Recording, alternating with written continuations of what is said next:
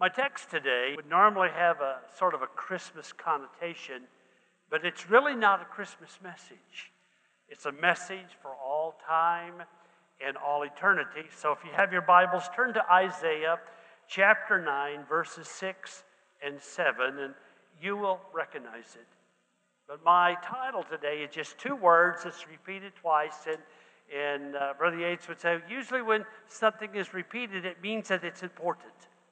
I believe that this is important. For we're going to speak this morning on the title, Unto Us. Unto us. Let us read. For unto us a child is born. Unto us a son is given. And the government shall be upon his shoulder, and his name shall be called Wonderful, Counselor, the Mighty God, the Everlasting Father, the Prince of Peace. Verse 7, of the increase of his government and peace, there shall be no end. You know what that says? We win.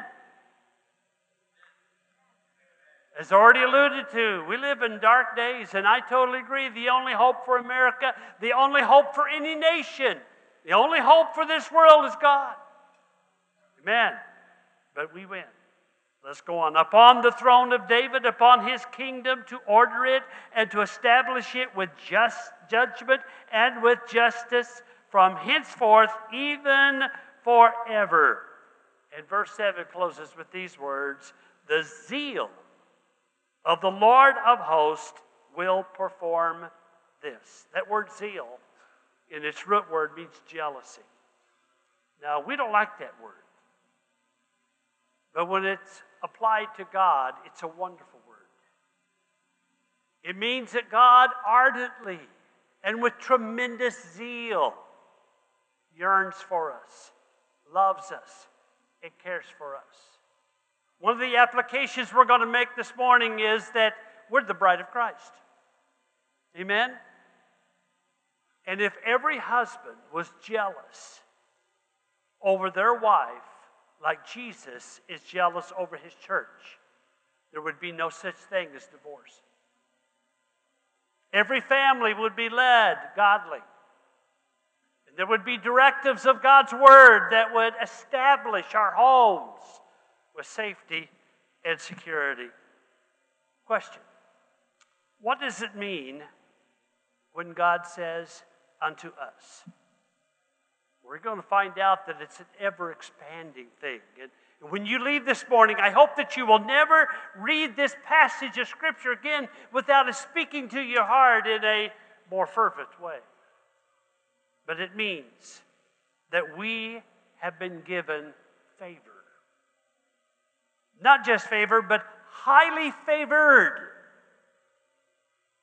God loves you. Say it with me. God loves you. God loves me. And if I can imprint that in your spirit this morning, I will have been a success in coming. And so unto us, all of these wonderful promises have been given. The primary context of all Scripture is this: the salvation of fallen mankind that was caused by the sin that Adam and Eve committed. God's love for mankind throughout all of our history, action after action, was all done in love. I had one person come to me lately and said, matter of fact, it's one of my sons. He said, Dad, I've been reading the Old Testament, and, they were told, go destroy that nation. How about the flood? Pretty difficult. Had millions of people probably die, and yet only a handful would live, Noah and his family. And they didn't do very well after the fact, did they? But every step that we read about, even through the Old Testament and then coming into the New Testament, and I'm thankful I live in grace, amen, that I live after Christ and not before. But I declare to you today, by the nature of our God, because God's nature is love, that every step was taken for the ultimate love for mankind, that in the end, like we've already alluded to, we win. And even though we may not totally understand all of the steps that God took throughout the centuries, yet we know that God is love, and He can do no evil. We look at Scripture from Genesis and time, from Genesis 1 and all the way through Scripture, through eternity. And it's like a tapestry. And sometimes not quite as beautiful as we would love to see. Remember those old tapestries that would hang on the wall, and the weaving of it would describe some beautiful, majestic scene. Well, through the tapestry of Scripture, there's, as it were, a scarlet line that's woven all the way through it. And what that line is blood. First through the blood of goats and lambs and even doves, but then in the fullness of time, the sinless blood of Jesus Christ would join it and complete it. And folks, once again, unto us, unto you, unto me, we win. We win because of God's wonderful love. In 1 Peter 1 and 18, there's an allusion of what I want to describe. Now, I'm not saying that it was exactly like this, because you see, there was a meeting before time began. Matter of fact, maybe millions of years before time began, between God the Father, God the Son, and God the Holy Spirit. Now, they're one, but they're still three. Amen? And God the Father calls God the Son. And He says, we have a problem. Now, man had not been created. Maybe the heavens and the earth had not been created. And yet, because they're God,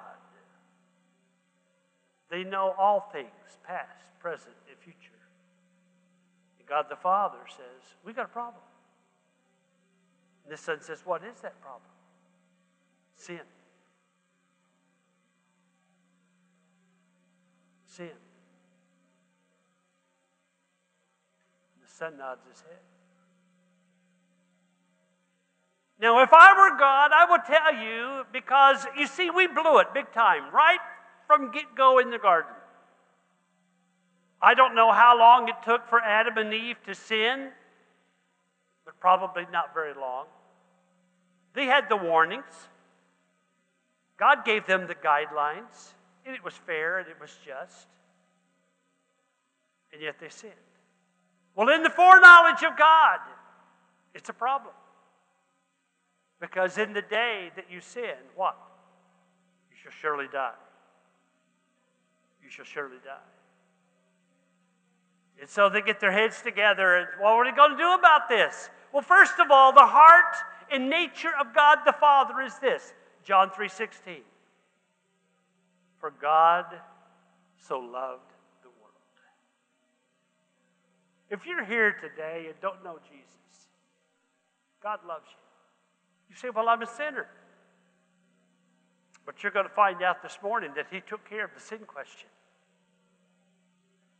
For God so loved the world that He gave His only begotten Son, that whosoever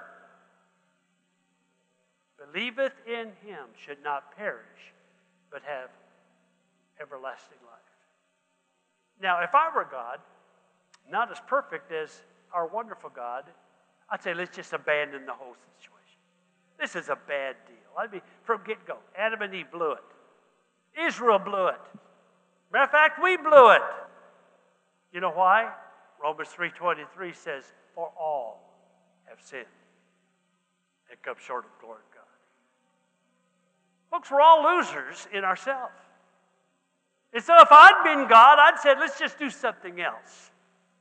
This little place called earth, it's like a grain of sand on the seashore compared to the whole creation of God. Surely there's a better place that we could do a better deal. But that wasn't even a consideration for the Father. You know why? Love. Unto us, love is given.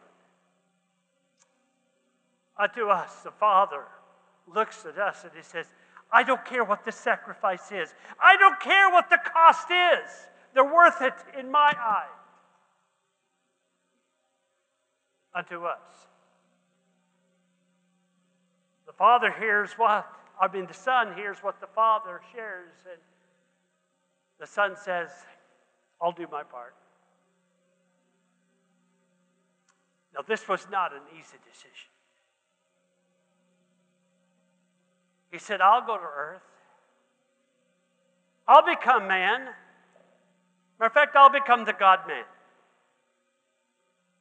Interesting. Fully God, fully man. And folks, it wasn't a decision that would only be for 33 years.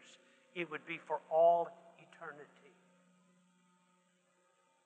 2,000 years from that point of which He was born, He is still the God-man. And we're going to find what it does for Him in becoming our sympathizing Savior a little bit later. He said, I'll do it. For you see, the same love for mankind that you see in the Father is in the Son.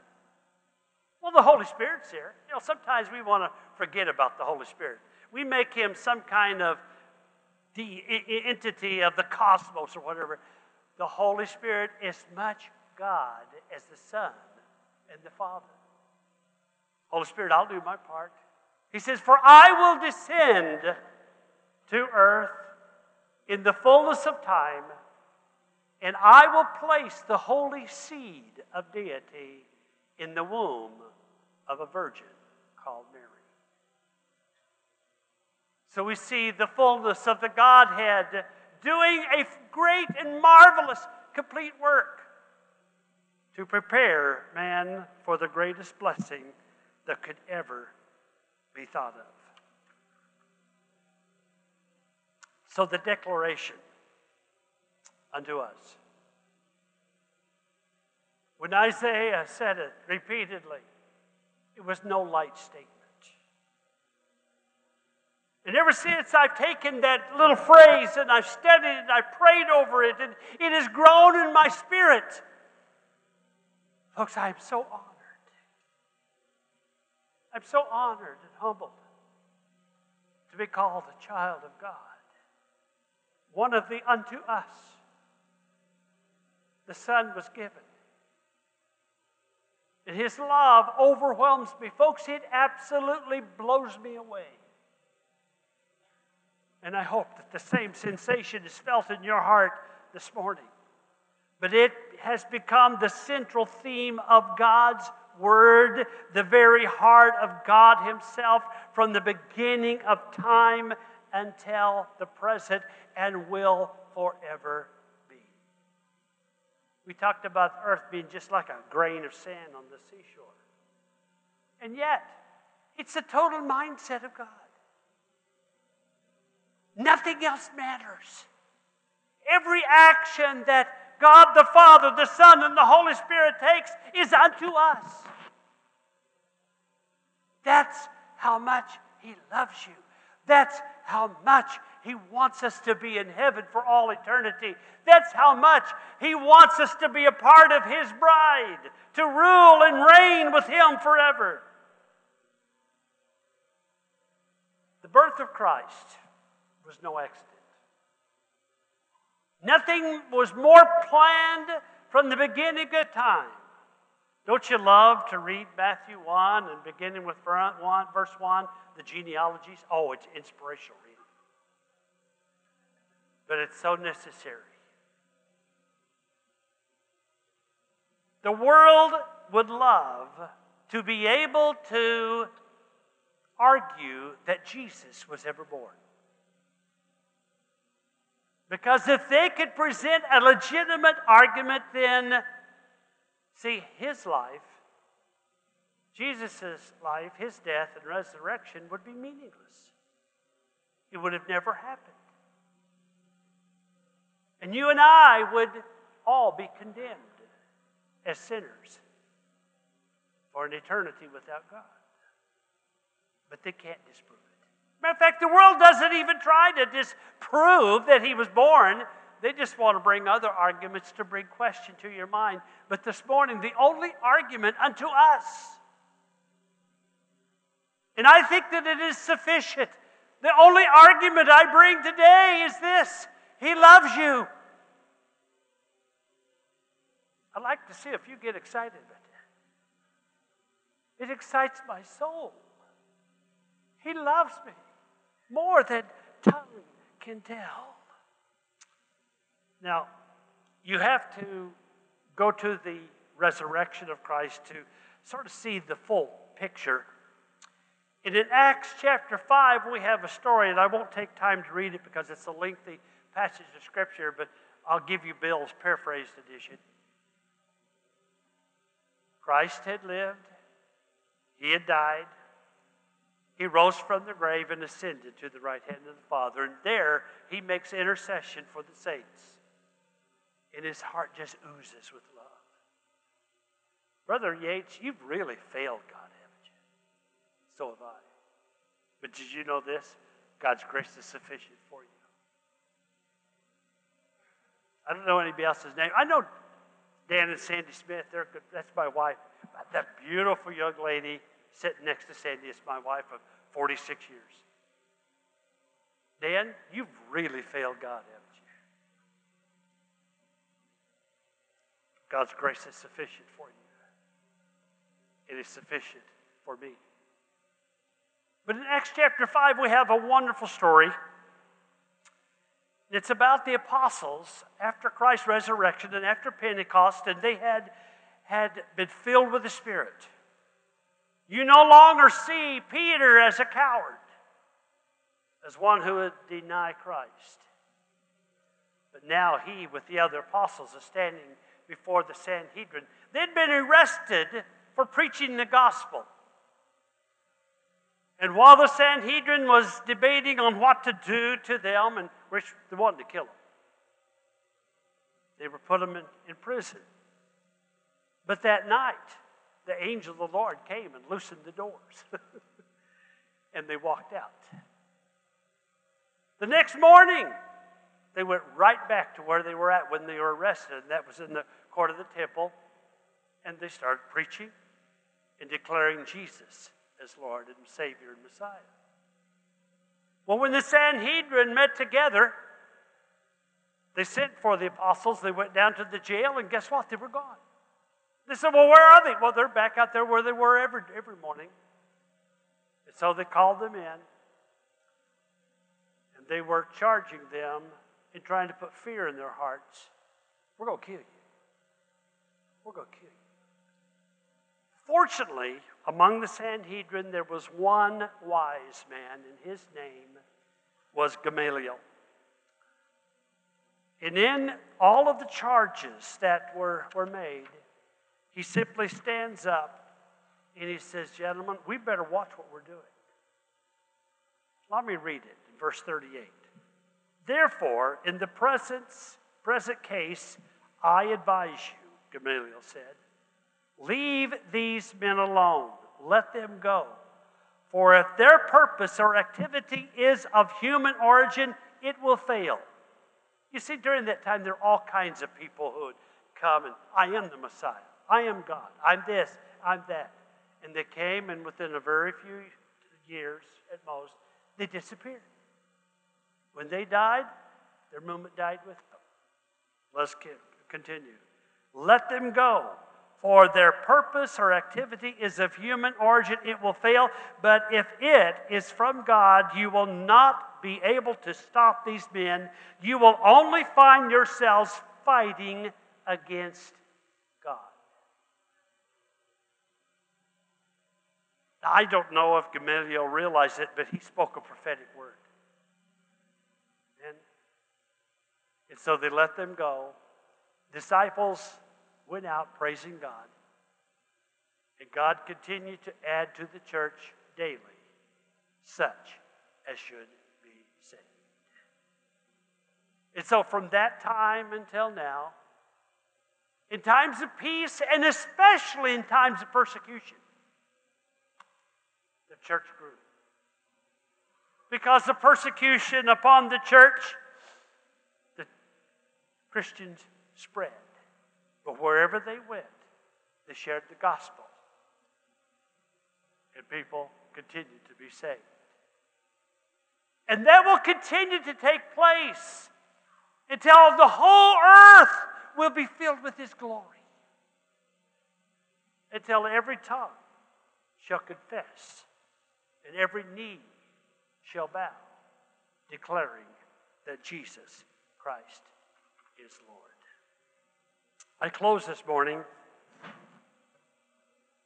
as we turn to John 17, verses 1 through 4.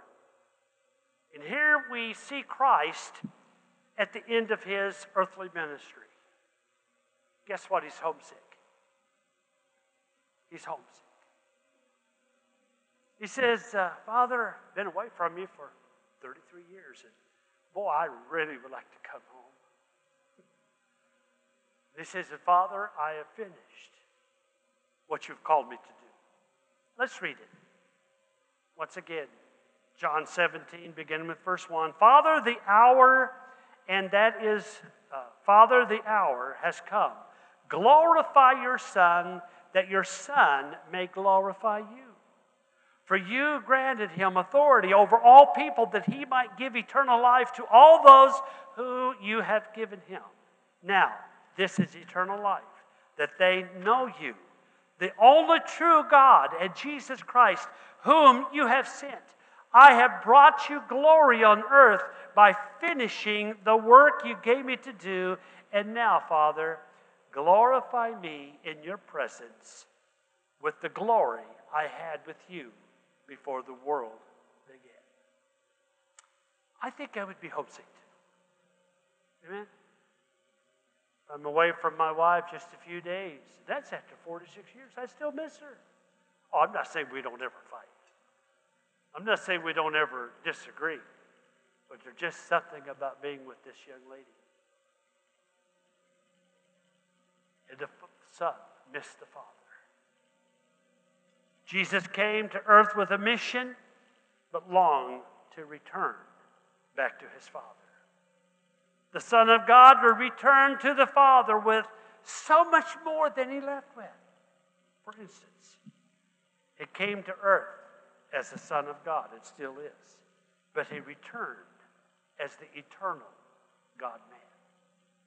The incarnate one, forever perfect. That one that would be a sympathizing, gracious, loving Savior. And folks, I could speak on grace for hours. He came to earth alone. He returned by bringing the Old Testament saints with him. He led a holy parade out of hell itself. And that proved that he defeated death, hell, and the grave. He left as the only begotten of the Father, but he returned as the Lamb of God that takes away all the sins of the earth. He left as the Son of God, but returned as the victorious lion and tribe of Judah. Now that pertains to Israel. And folks, keep your eye on Israel.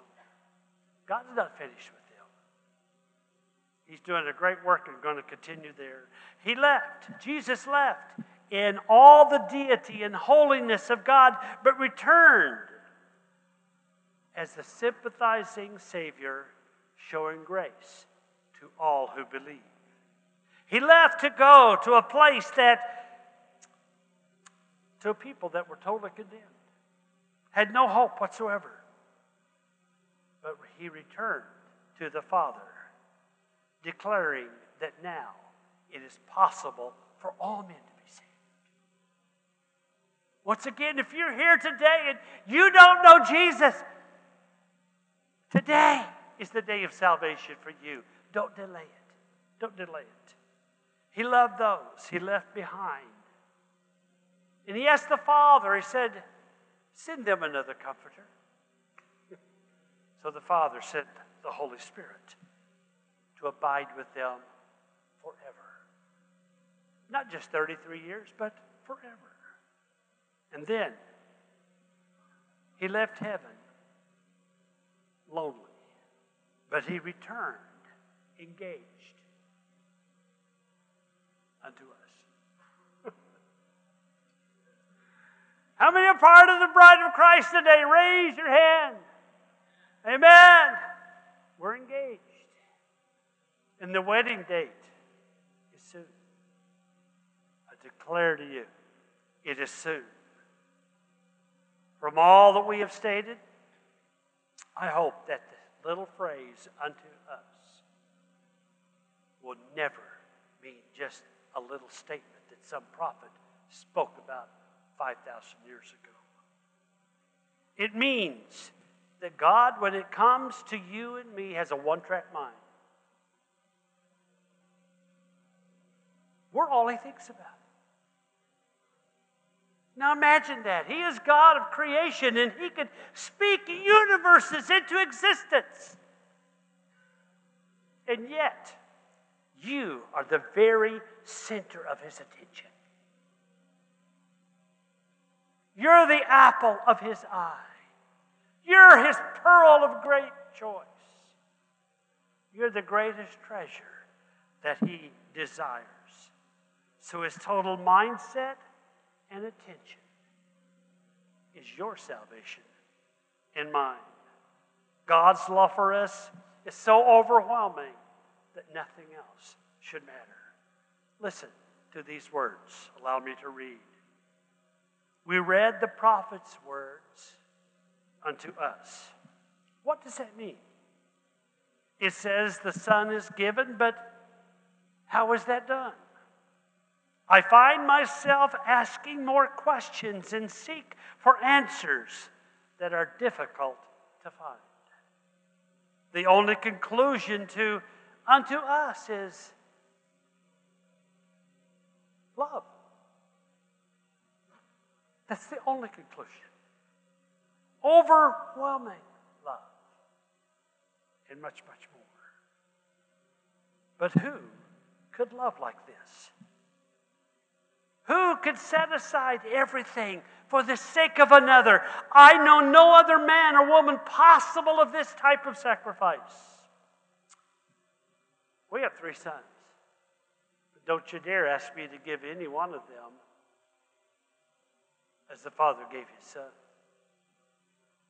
God's love must be greater than any other. So in faith, and still asking questions, I accept that love.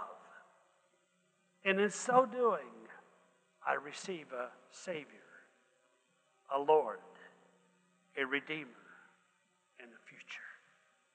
And the list is endless as God continues to pour blessing upon all of those who love him. And because I am loved, I now have learned and continue to learn how to love others. Unto us. What does it mean? God's love, foreign at first, has become my greatest strength. It makes me see others and the world so much differently than I did before. I am able to forgive even as I am forgiven. I am never alone, for God himself lives in me. The little word us, it's not singular. Therefore, I am a part of something greater than myself. As a part of his bride, I find unity, fellowship, and strength in this relationship. Though unique personally, we find our all as one in Christ Jesus. My closest friends and greatest bonds are not in human relationships, but spiritual. How many agree with me? I close with another question. How could anyone refuse God's love? Let me ask it again. How could anyone refuse God's love? So in sharing your faith, do not condemn. Do not judge. That's not our job. Just share and live God's love. Because the love of unto us includes the whole world. That none would perish, but that all would come to everlasting